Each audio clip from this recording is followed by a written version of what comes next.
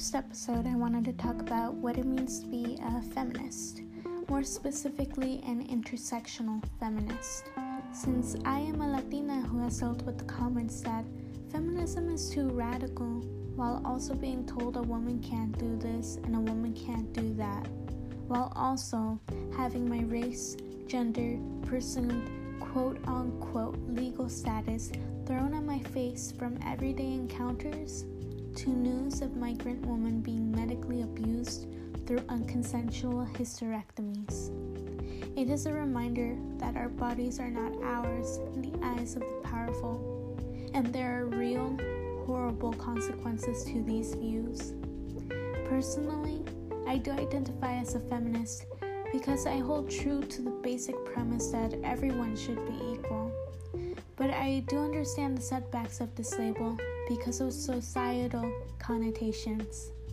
But because feminism brings up different thoughts and emotions, I wanted to start digging into what feminism can be and what it means to be intersectional, not just a little hashtag on a shirt to be all woke.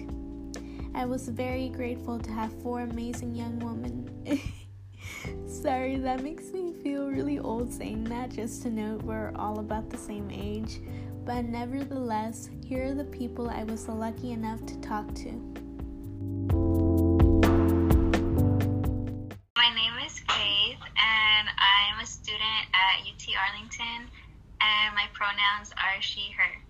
My name is Ashley, and I'm a student currently in Northlake, and my pronouns are she, her. Hi, so my name is Jessica Sainz Gomez, and I am a sophomore studying political science and sociology at Brown Universities, and I use she, her, hers pronouns. Hi, my name is Nana Kana. I am technically a junior at UNT. So in our grounding section, let us start with Faith and Ashley, who dive into topics such as dealing with the male gaze that turns bodies into objects and power dynamics evident in working environments. We're just going to start off with some questions to really lay the foundation for this episode.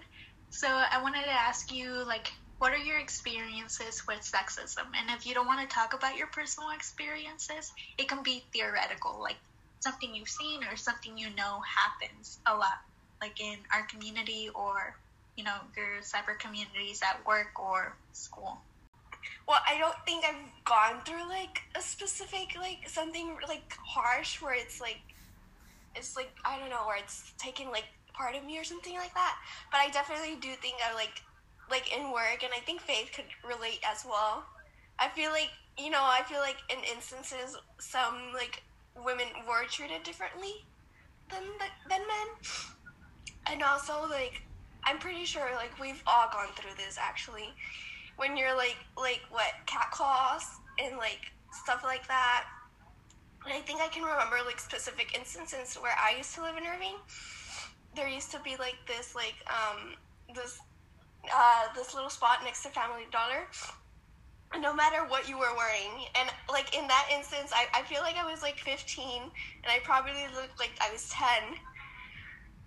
But there was still, grown men still, saying stuff to you, which is, disgusting. At that point, it's just nasty, because you could clearly tell that I'm not older than 18, I'm a child, right? So I think in that instance, it has been, I've gone through it. I'm sure most girls have gone through it as well. Yeah, that's an interesting point, because it's I feel like a lot of people excuse men's behavior, saying, oh, boys will be boys, and why are you wearing that? You look really older, and this kind of rhetoric that they're saying girls nowadays look like they're 20 but they're 15, but that isn't true at all. I totally relate to that. Yeah, I feel like you can tell when a person is underage, or even if they're not underage and they're 18, 19, they're still really young. What Ashley was saying, because you know how we used to work together too, right? So we experienced, I feel kind of the same things también with work people and men versus women.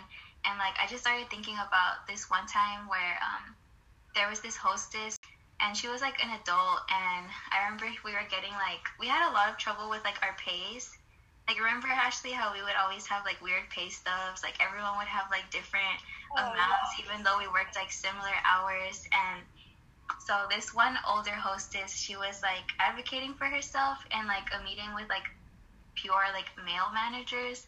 I remember her telling us how, like, she went and she was trying to, like, explain, like, hey, like, I'm not getting paid right, and neither are the other employees. Like, y'all need to, like, fix this.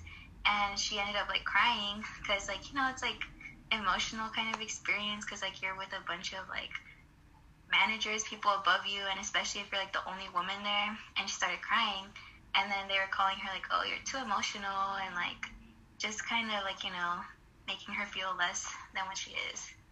Yeah, so what you're getting at is, like, there's obvious, like, power dynamics that, you know, having administrators being all males, that's kind of, like, a given in a lot of industries. Like, I remember reading about education specifically. It is, like, mainly females. But then when you kind of look at the statistics, like, the gender differences, yeah, there are males, but they actually end up being admin, which is interesting to note because if, like, you're in a predominant female profession. Yeah. And, like, your supervisors are male, like, what does that tell you? Like, there's still power dynamics between genders. Yeah, and my sister, so she's in, like, culinary arts field for a long time. And so, like, I always had, like, the impression that that's, like, dominated by women because, you know, like, cooking, that's associated with women, stereotypes, and all of that, you know? But from her experiences that she's told me is that, like, pretty much everyone that's, like, you're saying, like, in a position of power, they're male. And, like, it's just a really toxic environment that she's told me about. And I don't know how they deal with it or how she dealt with it when she was, like, working in that field for a long time, so. Well, that kind of brings up the next question. So, like, we talk about, like, sexism and, like, the power dynamics. Therefore, there's, like, a clear inequality. So that's why we have feminism. But I wanted to, like, not everyone has the same viewpoints on feminism. It's actually a very contested term. So what are your experiences with feminism? I do think I feel like, well, I don't know, I feel like in a way it isn't a big word to, like, say, to label yourself as a feminist. Like, I don't think I would say I'm a feminist, because I do think, like, obviously I do want things to be equal. I'm not saying, like, obviously things should be equal, you know? And at times, obviously, women go through stuff, and sometimes women don't get certain, like, things aren't equal, and we're not getting, like, equal. I think equal pay is still not the same, right? No. Yeah, correct. And there's still, like, not certain resources that should be more available to us that are not available to us, and certain things that should be free to us. Such things as, like, just, like, sanitary needs. But I don't think I've, like, gone through, like, specific, like, drastic, like, differences. Like, I don't have a brother, so I don't have, like, those, like, male, like, I don't have, like, a very, like, male figure, so I don't think I've ever experienced where it's like, oh, you're a girl, so you have to do this, or you're a guy, you do this. Like, I think it's all been sort of equal in my life, and I've been able to, like, do majority of stuff and not gone through that. So someone that does have a brother, it is like what you were saying, like, they don't do things that you kind of, like, as women, we know we do. Mm-hmm. And when you call it out, especially, like, in a Hispanic household, it's kind of like, oh, shut up, or, like, you don't know. And I'm like, well, I do know. We're, like, almost the same age. I've been doing my laundry since I was 11. Like, it just doesn't make sense. Yeah, and going off of what Ashley was saying about, like, her family, like, I feel the same way because I don't have any brothers, and, like, my household, there's just one man, and that's my dad. And so I feel like it's kind of different because, like, he's my parent, you know, so it's not, like, something that I'm looking at all the time because, like, if I had a brother, you know, and it's, like, different chores that we get and all of that. But, like, I will say, like, I've been noticing, like, so many things lately, and, like, not just now, but, like, over the years, like, when you get older, you know, like, with my dad, like, it's just weird because, like, I look back and like he never did like his own laundry, or like he never like would cook until like he had to, and like just things like that. It's weird that some men just never do things for themselves, because like that's patriarchy and like the way they grow up, you know. And it's just really weird for me to think of it like that, because I don't have a brother, and so like I never saw that like directly. And like it was different with my dad, because you know, like he's my parent, like of course he's not doing some things because he's like working, you know. But yeah, and like I feel like I don't really have any other like experiences with feminism like directly, because I feel like I always put myself in like circles that's mainly women, and I'm not really interacting with men. Next, we talk with Jessica, who touches on subjects such as machismo and double standards, but has a different experience identifying as a feminist because of her environment growing up. No, yeah, definitely. So, especially growing up in a Mexican household, I feel like machismo is very prevalent, and even though we're like more in like modern times, it's still something that I know fathers really like impose in most families, or like fathers have. And so I didn't really experience this with my dad actually, because he's very, I'd say, progressive in that sense. But my uncles, when I told them that I was going to be leaving the state, they were very hesitant, when in fact my dad was very excited for me to take advantage of this opportunity. And it's kind of funny because I know of some of my other cousins that are guys, and they left the state for, let's say, to go to the army or the navy or things like that. And instead of being hesitant, they were actually very excited and very congratulatory of it. Your extended family kind of being like, are you letting her go, and that kind of thing, like them being kind of judgy. That happened with my family too. They heard I got into college and they were like, okay. And then they heard, oh, Rhode Island, like, what do you mean? And it's kind of weird and sexist because they blame my mom. They were like, how could you let her? And like never mention my dad at all. That's so messed up. Yeah, I feel like there's that double standard, I guess, of like it's always the mom's fault if like the girl wants to do something that they're not supposed to do, quotation marks, like I don't know. It's just like it's different. Yeah, and like with that, like experiencing sexism, I also want to ask, like, what are your experiences with feminism? Because, you know, feminism is supposed to be about equality. So, I remember telling my parents that I got into college. I'll start off with that. My mom, she's always been very, I'd say, supportive, and she's a self-proclaimed feminist too. So I guess I've just really been suited in that environment. And my dad, as I mentioned, he's very supportive too, and it really, I don't know, actually, like I just have been in this environment for so long, like just so supportive, that it really like startles me when I experience sexism. And I am the oldest of 3 daughters, so when like I've grown up having to do things on my own, and like it's always about equality when it comes to like, my cousin got to do this and he's a guy, like why can't I do it? My dad was always very supportive of that too. My mom too.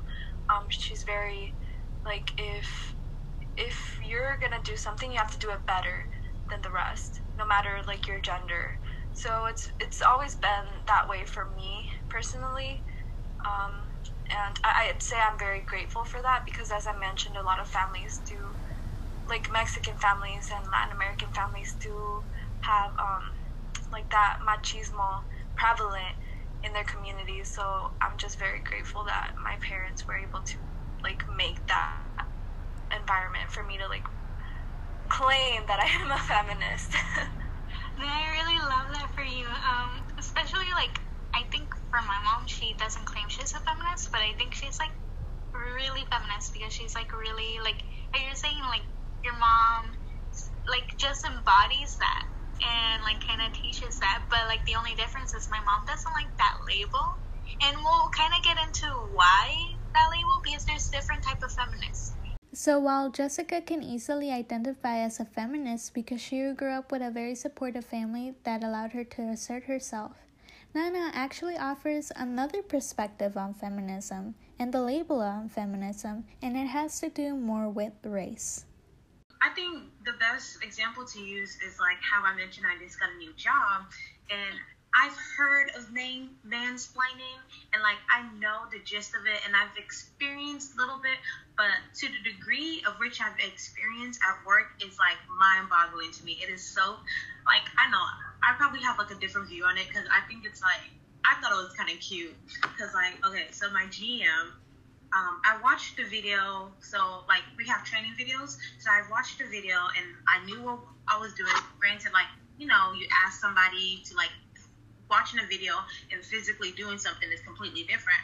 So my GM will come and, like, explain it to me, and, like, he'll go overboard. I'm like, okay, yeah, I know. Like, for example, I'd be like, oh, do I use the green fry bucket or the red fry bucket? And then he just goes in this spew of, like, basically summarizing the whole video. And then it's so funny that also while he's summarizing the video, one of the other employees will come and interrupt the GM, general manager, and start explaining. And then by the end of this little spew, I have like 3 guys surrounding me explaining this one thing that I low-key already know what to do. And yes, like granted, it's my first third day, so like the explanation is needed, and I didn't really think much of it, but like I think there's just one thing, like I don't know, because I'm usually the only girl, like it would be like me with 3 or 4 guys and I'm the only girl working a shift, and I just think I don't know if it's the newness of me being there or if it's just like them like, oh, she doesn't know, we'll just explain it, we'll just take over. And I'm like, guys, I've worked jobs before, I know what to do, I'm good. And I think that's just the most recent one I can really speak on. Others I can't like, I don't know. In my personal experience, I'm always used to being like, well, I guess this to a degree this is type of sexism. I'm always used to being like the smart one. So like in group projects, especially when I'm the only girl or I'm surrounded by boys, the boys always come to me like, oh, is this okay, or is this what we should do?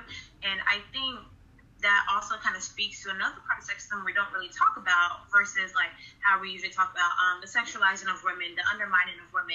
It's like now when I'm in these settings with where I'm the only woman, I'm expected to cater and kind of be like a mother to them. Like they don't like, it would be like a simple thing, oh, the teacher said we should do this. Like they'll come to me with their little like one sentence like, is this right? Is this okay if I put in the essay? And I'm like, yes, like you don't have to check up with me every single step. I'm not your mother. I'm not going to reprimand you. And I feel like that also could be a part of me being Black too. So like to go on to intersectionality, like always having that stereotype of like Black women having that stereotype of being like this strong, independent woman and like this strong, heavily mother figure. So I think maybe that plays a part on it. Yeah, I'm glad you mentioned that. That's going to be more a part of the second conversation, but obviously you can include it in our beginning conversation. To kind of get back to your point, like both of your points, like I totally get what you mean about like the mansplaining. And I think that's one of, like, I see a lot of ways that women kind of deal with it. Like you were saying, like, it's kind of funny. And that's like coping with stuff through humor. And I also feel that, like, I don't know if you ever do it, like, where you're, like, I remember yesterday one of my friends was, like, talking about a movie, and I was, like, just joking, like, like, oh, I never knew about this. And it's, like, then mansplaining. And then I'm like, are you serious right now? Like, I introduced you to this, so you never remember this? And then I started, like, questioning it. Like, it devolved into being, like, what is a box office? You know, like, playing the part. And, like, they were explaining even that, and I was, like, going back, and then they were like, wait a minute, are you making fun of me? And I'm like, nah. Lack of self-awareness. Like, sometimes, like, this is actually kind of bad, but, like, the boys, like, at work, I'm like, they'll just go so into detail explaining, like, this basic job. I'm like, I am 18 years old. I've worked the job before. You don't need to tell me. So sometimes I just let them go, and most of the time they end up doing my job for me. So I'm like, okay. Okay. And I think another example where, like, it actually kind of rubs me the wrong way is especially when I'm working with customers. Like, there will be this guy when I'm working with customer, he'll just come interrupt me. I'm like, oh, she's new, she doesn't really know, so you can tell me. I'm like, I was handling this perfectly fine. Like, I know. So I think that's the only one where, like, it's not so funny. It's like, now you're just undermining me and being disrespectful about it. That makes sense. Like, interpersonal, just you and me, it can be funny. Like, I can but with somebody else, like, it kind of shows the power dynamic there, thinking of it in their heads. And like, to your second point of, like, these kind of caricatures, like, people put on women, it's especially pertinent to, like, racial minority women, especially Black women. I was reading this article recently about how Black women in academics especially are expected to be like moms to their students, so like excusing white mediocrity. And I have some personal examples of that. Like, on the flip side, like, yes, most of the time they tend to excuse white mediocrity, and it usually comes like from the pressure from the school board and just society pressure, but also it comes from within. Because I remember the few Black teachers I've had, they've like pull me aside, or like they'll like selectively talk to the Black kids and like, just tell us like, oh, you guys have to work 10 times harder, and we know it's coming from a maternal loving place, but at the same time, I remember being younger and my teacher saying that, and I rationally knew what she meant, but at the same time, it's just very difficult to be like othered and be like, I get like the maternal feeling and you trying to protect us, but at the same time, like, you don't necessarily do that. It's like, I don't know, it just echoes what the Black community goes through about how Black mothers tend to be so much harder on their children, and especially their daughters too. And I think that it just mirrors that in the school life too. Yeah, no, that makes sense, and that kind of goes into the second question, like, how that teacher was trying to kind of like prepare you in a way, even though like you would rather have other change. And I wanted to ask you, what are your experiences with like feminism? Like, what do you consider to be feminist action? Okay, it's kind of a loaded question, because like in this current moment with everything going on and just the history of it, I kind of struggle sometimes to call myself a feminist. Granted, I do want it, like, on paper, what feminism stands for, I 100% agree. I do want equal rights for both sexes, and I just want equality all around, but also without, like, I think I'm more of a, like, if I was to call myself a feminist, it would be more of a traditional, because yes, men and women are equal, but yet we hold different duties and different, we have differences that we should be celebrated and highlighted and not necessarily oppressed. Because once again, equality isn't necessarily everybody's on the same playing field. I think the word we should be using when we talk about the concept which we use to call equality, which we call fairness, because everybody's not on the same playing field in life. So, for example, a white woman does have a lot more going on for herself, and with that, like, not even being a race issue, but like me being a lower middle class, granted we work for what we have, but I have a lot of privilege compared to a white woman who doesn't have money, or for any race of women who don't have that. So I feel like the focus that tends to be, it's usually spearheaded through the guise of whiteness and white women, and that's typically my issue. It's like, it's not wrong until they find something wrong about it. Like, for example, R. Kelly and Steve Harvey, and R. Kelly and Harvey Weinstein, I know a lot of the support, or some of the support, was coming from Black women in the R. Kelly situation. That's just another conversation about internalized misogyny and trauma. But like, the push that people got behind Harvey Weinstein of like, yes, he needs to go, da da da da, and like most of his victims were white women, and you just mirrored that, like how many times black women had to voice their pain against both R. Kelly and Bill Cosby, and it wasn't until like years and stuff like that.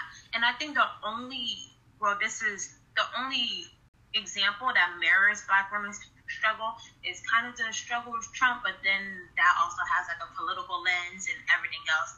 So it's kind of different, but like just constantly trying to tell people your pain and they're not listening until, oh, here comes little Susie. Oh, I experienced it too. And it's like, prime example, Amber Alerts. Most Amber Alerts go out for white children and black children. Like there are many black little girls missing and you don't hear Amber Alerts. We usually have to we have to go through the third degree to even fill out a missing person because it's like nobody really believes us, and that also comes with like just being like I don't know if I'm going off from your original question, but yeah, going back to what you said with feminism, it's just kind of difficult at this moment for me to call myself one, especially in this political climate.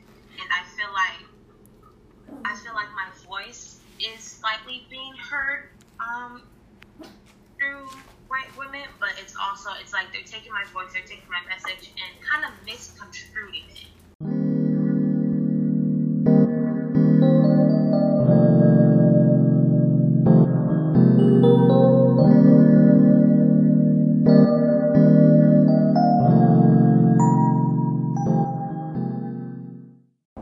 Just like Nana mentions in her response, intersectionality is a hugely important subject to talk about, especially when talking to women of color on subjects such as feminism. The resource section I provided included videos of Kimberlee Crenshaw explaining intersectionality because she created the framework specifically to understand the experiences of Black women. Here is a short excerpt from the video Kimberlee Crenshaw, What is Intersectionality? Intersectionality is just a metaphor for understanding the ways that multiple forms of inequality or disadvantage sometimes compound themselves, and they create obstacles that often are not understood within conventional ways of thinking about anti-racism or feminism or whatever social justice advocacy structures we have. This was important to define because oftentimes people take these words and frameworks and misconstrue the intention, the purpose, and the fight. This leads us to talk about white feminism. I also provide a definition of white feminism that comes from an article entitled How White Feminists Oppress Black Women When Feminism Functions as White Supremacy by Monica T. Williams, if you want to read further. But I quote, "True feminism has the power to transform society, but too often what is advanced as feminism is actually white supremacy in disguise, a counterfeit we sometimes call white feminism. White feminism exists to promote the comfort and safety of middle-class and affluent white women. At its core, it is a racist ideology that claims to speak for all women while ignoring the needs of women of color and suppressing our voices when our agendas and priorities don't align. It recognizes the voice of women of color only to further its own aims and appear inclusive. Its organizational representations fail to properly address racial and economic intersectionality and experiences of sexism.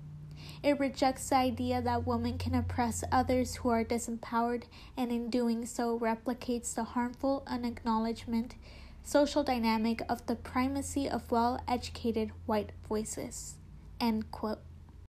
I actually want to bring a conversation I was having with Faith and Ashley in conceptualizing what white feminism means to us, how we see it in everyday bare-bones spectacles. All those stupid little advertisements that like the white women are doing like to like advance feminism, like when they have like murals made out of like a bunch of tampons and stuff and like just wasting all of that, and I'm just like, what's the point? Yeah, I think that's what comes to mind when most people think like feminism. That's why they're like, oh. Yeah, like very radical, but it doesn't radical really stuff like that. help. And finally, I share quotes on Black feminism.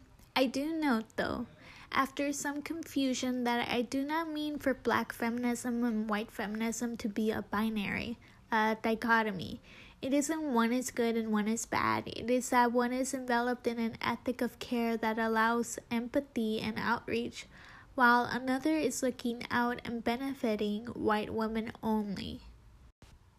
Lastly, I provide quotes from the Combahee River Collective if you want to read further. From page 1, I quote, "We are a collective of Black feminists who have been meeting together since 1974. During that time, we have been involved in the process of defining and clarifying our politics, while at the same time doing political work within our own group and in coalition with other progressive organizations and movements. The most general statement of our politics at the present time would be that we are actively committed to struggling against racial, sexual, heterosexual, and class oppression, and see as our particular task the development of integrated analysis and practice based upon the fact that the major systems of oppression are interlocking. The synthesis of these oppressions creates the conditions of our lives.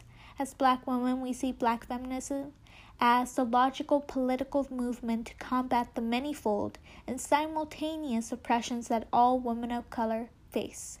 End quote.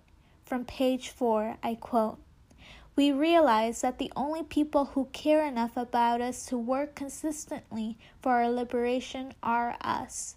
Our politics evolve from a healthy love for ourselves, our sisters, and our community, which allows us to continue our struggle and work. This focusing upon our own oppression is embodied in the concept of identity politics." End quote. And from page 5, I quote, "A political contribution which we feel we have already made is the expansion of the feminist principle that the personal is political. In our consciousness-raising sessions, for example, we have in many ways gone beyond white women's revelations because we are dealing with the implications of race and class as well as sex." End quote. So after the resources, I initiate a conversation on how to restructure the perception of feminism and what intersectionality really means. Because we kind of went through like the different type of feminisms and intersectionality, which is a really important framework. How do you think we should move forward with our own type of feminism? Like a new framework of feminism to account for different lived experiences? I feel like when we're like, if you ever get involved with like any type of work, I think it's just important to not like erase anyone else's identity, because I feel like that's kind of something that you see in white feminism. Like they, like we said, like they kind of care about themselves the most and not like other people. And so like when you're talking to people, like even if it's just like a conversation, like just be open to like their experiences and not like minimizing them if it's important to them, you know? Yeah, I was gonna say, I kind of got that too, yeah, to not like, I guess going into that as well, like not excluding a specific like group or anything, just like, I mean, at the end of the day, we're all women, right? We all share, obviously not the same experiences or anything like that, but like our bodies are most, like what we have is the same, and like we're all gonna go through certain things, we're all gonna share some experiences, and I think we shouldn't exclude. Like I actually wanted to bring up this question I had in mind when you were talking about like we all share the same experience, so we should like be more able to fight for one another. And it brings in the question of transgender females. So there's this group of feminists in particular who fight against the rights of transgender females because they don't consider them females because of their anatomy. They say that biologically you can't be a woman if you don't have certain characteristics.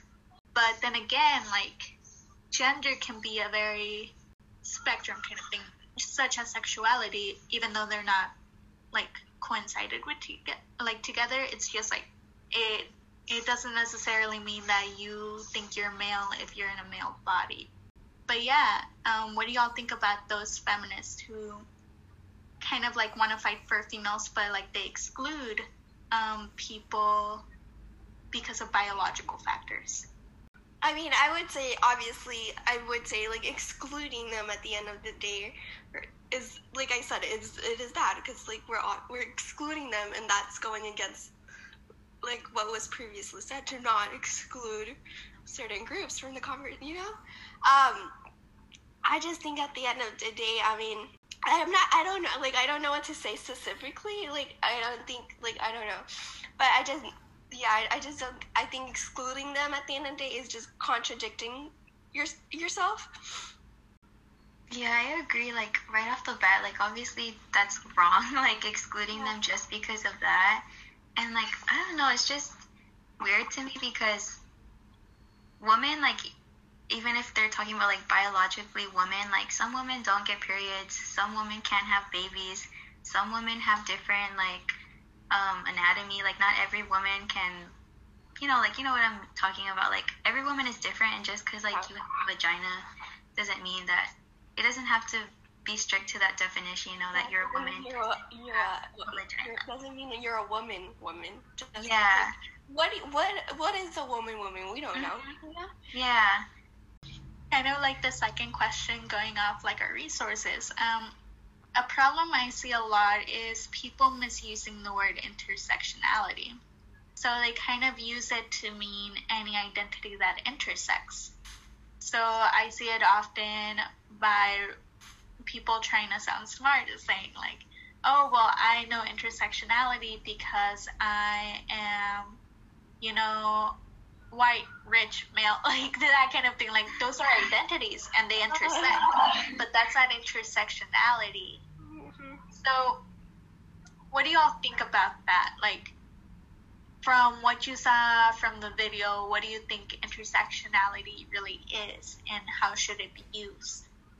I feel like intersectionality is more useful, like, to think about when it's more about, like, people's identities who are, I don't want to just limit it to, like, identities that are, like, underrepresented, but I feel like that's the main point, to, like, help those identities feel more, like, I don't know, like, just so that their experiences are acknowledged and we can, like, move on from just acknowledging them, and then also, like, doing work to make them feel like, I don't know how to word it. I think you're, like, going in the right track because, like, from watching that video of Kimberlee Crenshaw, she makes it specific, like, it is a metaphor to seeing how, like, these identities actually make a new form of oppression. It is very definitionally, like, about oppression and how that kind of evolves. Like, it isn't just gender, it isn't just race, it is both, and they kind of form a new oppression.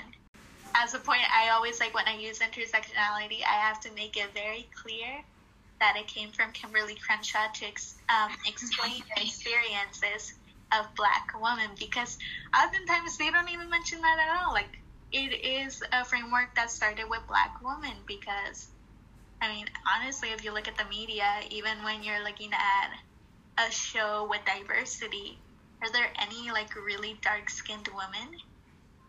But yeah. And we're just going to go to our last question. So, how do you think we can, like, borrow from these frameworks, like intersectionality or the ethic of care of Black feminism, without appropriating them and kind of, like, taking them away from the people that actually conceptualize them? I think going back to, like, what we stated in the first question, I think we should not as we stated, like, not exclude anybody, and, like, once we, like, I guess, learn something new, just educate ourselves on that, you know, read on it, research on it. Just don't think, like, I wouldn't say, like, oh, I know everything on it, right? Even if I researched it and like, I still, like, you still don't know, like, truly, and, you know, what someone else has, like, experienced themselves, like a different person or whatever. I know there's there's people that, like, like to take like certain identities, you know, and like to like take that for themselves and like to like make it seem like they've gone through it, but in reality they haven't. They just like, I guess, gathered someone else's identity and like take it as their own. But we should just like at the bottom of it just educate ourselves on it. Yeah, I think the main thing as well is like just education, like informing yourself on whatever you're going to talk about or what you're going to be like applying those frameworks to, like just making sure that you're not using those frameworks how they weren't intended to be, and like just constantly learning and like unlearning as well. What I really want to highlight from both of y'all's points is like y'all are just highlighting that it is about growth. It isn't about like saying, oh, I'm this and I'm always gonna think this and I'm not gonna change my mind. It is about growth, and it's also about acknowledging, like I said, like you have to acknowledge who came up with these, because if you don't educate yourself on that, you're just gonna be taking it and probably offending somebody very greatly because those are their life experiences. When Ashley said, like, don't just take up an identity because you feel like I've seen people do that. Yeah, and like I feel like me too, like something that I'm like trying to not do is, because I remember back then I'd be like, I'm not white, I'm Hispanic, but no, I'm a white Hispanic. Like, acknowledge I am white. Like, I am white, and like I just need to like say I'm white Hispanic. Like, I can't just say I'm not white, you know, because that's like minimizing all of these other people's experiences, you know. Faith and Ashley end up developing the idea of actively not excluding people. But Nana gives her belief that people should live their truth and provides insight on how she accounts for intersectionality given her identities. I feel like just living your truth. Like, a lot of times, the need for feminism comes to conforming to what society already depicts as women. And if you just naturally, like, in your most state, if you naturally conform, like, I remember we were having a conversation one time, and like, well, from where I was in high school, from where I am now, and I remember you telling me you just wanted to be a housewife, and then kind of, you remember that? Like, I'm like, Alexa just has this brilliant mind, and she just wants to be a housewife. Like, she's just okay with being a housewife. And like, I just remember that really struck a nerve in a negative way, but really held the pieces of nugget in my mind. And I'm like, wow. And then like me myself now in college, I'm like, I'm with her. Like, it's all right to be smart. It's all right to be beautiful and have this knowledgeable mind. But if I so choose to be a housewife and all I want to do is get married, have children, and raise my children, I'm really right in my right to do that. So like I said, living in your truth. If that's what you want to do, that's what you want to do. If you want to be on the front lines fighting. Yeah, I totally agree with that. Like, I think, like, going off your point, I remember as a child, like, judging other women, like, kind of victim blaming it.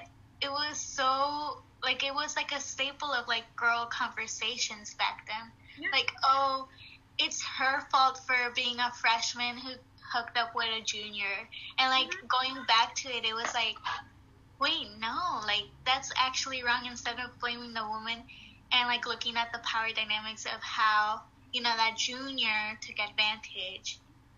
For social justice and, like, any social oppression and whatnot, do that too.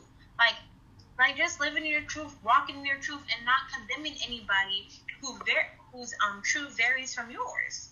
And I feel like that's it. And understanding the reason why people's truth vary or people's like ideals vary is because we're different. Because my lived experience as a woman is different than yours as a woman. It's different from a white woman's lived experience. To take it a step farther, I remember being in middle school, like going to Lady Bird. Lady Bird was like Hispanics and Black mainly. And I remember being in middle school and this, in the spirit of intersectionality, in the concept of intersectionality, this could also be my immigrant views coming through, like being an African and all the lies that we were basically told about Black Americans, of how Black Americans are lazy and ghetto and disrespectful. So I very much was also thinking with this sector of my brain and just a man's view of the world. I remember being in middle school, and like the Black girls, the Black American girls would come in like with their hoops, with their makeup done, with like just like stereotypical, what you would like, stereotypical ghetto-ness, I guess. And I remember them getting in trouble and stuff like that. And I used to think in my mind, I'm like, well, if they just, it's all right to have grades, but if they kept it neat, you don't need to have hoops, you don't need to do this. Like, trying to critique them and not understanding that society already does that enough. And it's well in her right as a Black woman, as a person, to do what she chooses and what makes her feel happy. She shouldn't have to change her behavior or conform her behavior to not get in trouble or to not getting yelled at. And I remember that token. I was very much that token at one point in time to my teachers and my friend. Oh, you're different. You're not like them. You listen. You're educated. The way you talk is so eloquent and stuff like that. And I'm like, see, like, and it was like me trying to cry out to them and be like, see, if you do this, if you act like me, you won't have these struggles and stuff like that. And little did I know that's not true, because I didn't realize my own struggle, the fact that I couldn't be myself, the fact that I was very so much turning into what these people wanted. And like, she at the end of the day was more free than I was. But that's kind of my opinion on it. You gave so many great examples, and I really appreciate that thought. And I was also going to ask you, like, because you mentioned a lot about being a migrant from Africa. Mm-hmm. So that kind of adds into intersectionality. But I kind of wanted to first ask you, like, your thoughts about intersectionality and how it helps you see the world. But also, what differences can you make between, like, what we were talking about, like, the difference between identities just intersecting and intersectionality? I feel like what intersectionality does, like, it brings me so much joy, because I not only can identify the differences, which I feel like that's what people have trouble with. Like, they're afraid to identify the differences because, one, they either go to the extreme of like, oh, now I'm a racist, like I hate you because of this difference, or they go over like, oh, I'm colorblind, I can't see any differences and stuff like that. But I feel like being a person who has this intersectional, well, now I'm using it wrong, but having this concept of intersectionality and living through it, I'm able to identify the differences and be like, granted, if I personally don't agree or it's different from too different for me, I'm like, okay, I see you, I acknowledge you, I respect you, but like, you're not for me. But I'm also able to be like, okay, you have differences that, granted, aren't like me, but like, I see you, I respect you, I celebrate you. And I'm able to walk through my life with all these guys, like, my life, like, life is basically not social construct, it's basically a social studies. Like, I'm able to acknowledge these people of different background, different culture. I'm able to celebrate you. And yes, like, I'm not saying, oh, I'm Mother Teresa when it comes to social issues. Like I stated earlier, from my earlier age, I also hold prejudices, but I'm able to be self-aware and check my privileges, because I know privileges and prejudice, I'm able to check both of them, because I know, like, oh, as a woman of color, as a Black woman, as an immigrant woman, as an African woman, as a woman in general, as a Black person, as an African person, all of those labels, all of those, as a straight person, all of those labels, all of those identities, they carry negative and positive connotations. And I'm able to check myself, because I wouldn't want someone to judge me solely on that. I want them to get to know me before that. So I'm able to check that and be like, okay, I want to get to know the person under that label, the soul, the consciousness under that label. I feel like with race intersecting, I feel like it's great, it's wonderful. It's not the end all be all. It's not a solution to what we have, the problems that we have. Yeah, no, I really appreciate what you're mentioning, because it's like, by having these identities, it's kind of like looking beyond what the system is already giving us. So like, being able to have more empathy for other people. And I will say, like, Latinx people, some of them, even though they are oppressed in some way, like by immigration law, or what like Trump is saying about the identities, they can't empathize because there is a lot of anti-Blackness in the community. So kind of like, giving that thought that even if you hold certain identities, it won't necessarily give you this worldview, like this very empowering worldview. Sometimes you can be stuck in this kind of like, oh, I need to assimilate to gain power kind of framework. But if you do the work, there's possibility. Yeah. Africans too, like a lot of African immigrants, and I know this is like that. It just comes with internalized racism and internalized xenophobia. A lot of Africans, when they come here, and I hate, like, now I feel like us as Africans, we're waking up, but when they come here, they tend to, like, view, like, oh, like, okay, Black America, like, they come here with, like, not really a lick of the social aspect of America. They're like, okay, as long as I work hard, I'm good, like, because that's what I'm able to do in my own country, da-da-da-da, and they come here and they're like, why aren't Black Americans doing that? They kind of question, like, oh, why aren't you guys doing that? Why aren't you, like, and then it's not until they get in that work environment, they get in these social aspects when they're like, oh, they don't care if you're African. They don't see you as African. They see you as just another Black person. So therefore, you're going to get treated as accordingly. And usually by the end, they flip that tone. They're like, oh, we understand. And at the same time, we kind of get treated, well, dependent. Sometimes we kind of get treated worse because we don't have the protection of citizenship or being a natural born citizen, being born here. We don't have that protection that some Black Americans, some Hispanics have versus immigrants coming over here. So we sometimes get treated because they know they can get away with a lot more because we're not citizens. But then on the other hand, we kind of get uplifted because it's like, I remember I got this a lot in high school.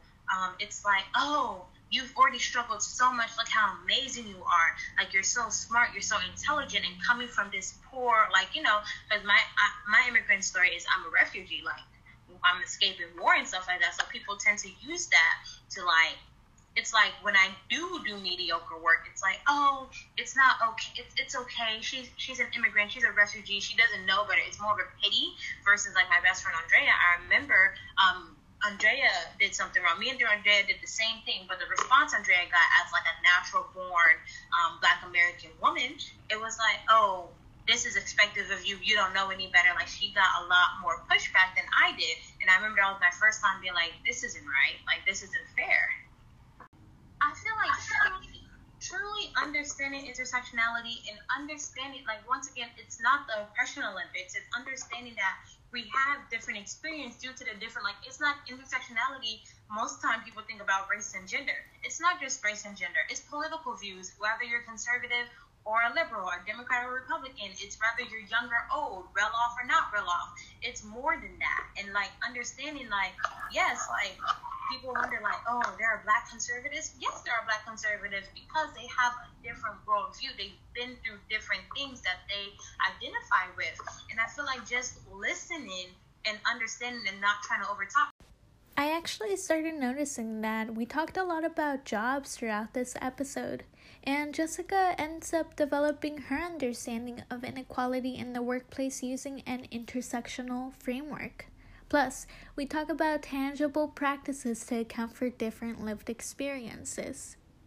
Well, regarding what we read from the Black feminism resources, I really liked how they said that in order to fully liberate them, the only people that can do that are themselves, because they're I believe that they're the ones experiencing this, and we tend to see white feminism, especially in white women writing about feminism in scholarly work more often, and they talk about intersectionality and race, gender, and even class. I find it hard to believe that they can really attest to certain things that women of color are experiencing. And so I feel like in order to move forward with that, we have to really advocate for more representation, first of all, in scholarly work, so we know what's going on, because it's not most problems that women of color face is as the resources mentioned, they're not one source. It's a combination of class, race, gender, and even sexuality to, like, it's a whole bunch of things. And so we really need to just focus on ourselves, if that makes sense. We have to, the people who can really do this work is ourselves, and we need to provide resources to other women of color to do this as well. You put it so well, like so articulate. Like I really love what you said about like how there's a lot of white scholars and like they do this work, and like I think they get a lot of praise for doing that. Like they're so woke, they're so like higher level thinking or whatever. But it's also like if you don't have like that representation, those researchers or like those researchers that are actually like lived through it, this is like their experience, this is their world, this is how they see the world, then it's kind of like all the research is being shown through this white lens. Exactly, it is. Yeah, and like I think a lot about like movies and TV shows and stuff like that, like Black stories, Latinx stories, Indigenous stories, or whatever. You can do the research and like talk to them, but if it's like a white writer, it's always going to be kind of like that white lens. And I'm not saying like, oh, white people shouldn't talk about these things. I think that you should like educate yourself, but if you're like monopolizing it and you're the one that's profiting from it, that's the problem. Exactly. That is the source of the problem. And like I like how you mentioned that it's important for them to educate themselves, but at the same time, why not give that spot to raise Latinx, Black, and Indigenous voices? In reality, like they're talking about like their lives, so why not give them that opportunity to do so themselves? So I know that you were saying intersectionality isn't really like, oh, I'm, like you were saying, white and man, but woman and women of color. So there's race and gender, but this really comes this comes into play when we're talking about like wages. My identities are like some of them. I'm Latina. I'm a woman of color. I'm first generation. So I remember learning in one of my courses last semester, which was Sex, Gender, and Society, how Latinas are typically the women who are least paid in almost every profession that we looked at. And so I remember talking to my parents and having a breakdown over this. I'm like not even kidding, because it just makes me feel very upset that I'm going to be paid less in my prospective profession because I'm a woman, and not just a woman of color, Latina. So it just really like hit me all of a sudden at that moment, the fact that people use these identities, these intersecting identities, and make something so terrible, like, and it's a result of something so terrible, you know? Yeah, no, we were in the same class, so we totally understand. We were. Kind of that feeling like because of the identities, you have to, like that saying, like it is what it is, but like what it is awful, and it can kind of make you feel less than. Yeah, and I don't think a lot of people realize that. Like they can be like, oh, you're Latina, that okay, like whatever, and they try to say like race doesn't matter, whatever, but it does matter. You're doing the same work and you're still getting paid less than, like way less. Yeah, I remember telling my videos about this to like my extended family, and they just didn't see like the problem with it. Like their reasoning was there's probably a reason behind that, but if you're, like you mentioned, if you're doing the work and you're doing the work well, like any other person, regardless of race, gender, religion, sexual orientation, like why are you gonna be paid less, you know? And it just really hurt me at that moment, the fact that I'm probably gonna be paid less because I'm just a woman of color. And it's just terrible to think about. But that's the world we live in, you know. But it's not as it shouldn't be the world we live in, and we should really change it.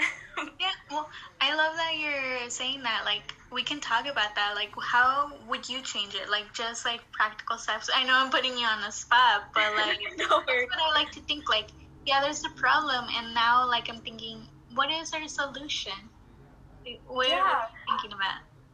So, I know I've thought about this before, and I would say we need to equip women of color with the resources to say, hey, this is the salary I need, this is the salary I deserve, but I don't want to focus it all on like they're the ones who need to do the work, because they're not the ones who should be doing the work. The people who need to change are like the corporations, like the companies, all the people who are running like these tactics, who are paying women of color less. So I haven't really thought about how we can get them to do that, but it's definitely something we need to put pressure on like the employers who are paying women of color less. And we really shouldn't be focusing too much on like women of color ourselves, as in like, oh, we need to be the ones who. We were talking a lot about intersectionality, and like this framework really does come from Black women, and like Kimberlee Crenshaw is a Black woman. So like this is a question I ask myself a lot. Like, how can we set boundaries between borrowing frameworks from other women, like Black feminists, without appropriating these concepts? Because we never want to say like, oh, this is a framework just for us, or like not acknowledge it. But I wanted to know your opinion on that too. Yeah, so I love how you're acknowledging that these frameworks do come from Black women. Intersectionality does come from Black women. And so like the idea of it, and like this whole like movement, I guess this whole movement, I would say, of intersectionality, and like, and we have to give them credit. Yeah. We have to give them credit. If we're going to use these frameworks, and if we're going to talk about intersectionality, we have to give Black women the credit, because they're the ones who started all of this. And so I guess we just have, that's like the first step. We have to give them credit where credit is deserved. And I'd say if we're gonna borrow frameworks, we just can't say this is solely for like Latinas, you know. It's something that, I don't know if I'm explaining this well, but I think you're like, I get what you're saying. Like, we can't just claim it for our own group. I think for me, what I'm thinking about is the most effective way to form coalition without it being co-opting. You get it? Like, yeah, like not just saying, oh, we're gonna take away from your movement, your causes, your experiences, because obviously being a Black woman is very different from being a Latina, and being an Afro-Latina is very different from being just like a mestiza or like a white Latina, especially a white Latina, but that's a whole different conversation. Yeah.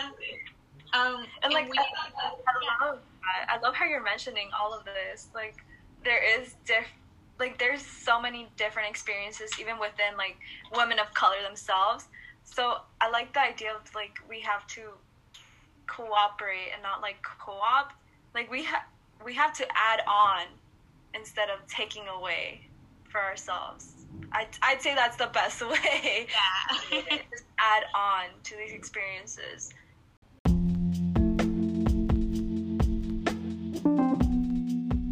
Before closing off this episode, I want to give a huge shout out and thank you to everyone who participated and shared. Y'all were all great. All of our experiences of sexism and feminism, all of our initial ideas of how to change the practices of feminism vary. Some on the same plane, others on diverging avenues, but that is the point. There is always going to be a difference, and we should acknowledge that. But we have to start thinking of ways to welcome everyone in our fight for equality, because it can't just be equality for some. That's not how definitions work. Next, we have a great episode on politics and the pandemic. What the happening? Where we talk Trump, COVID, and race. Can't wait.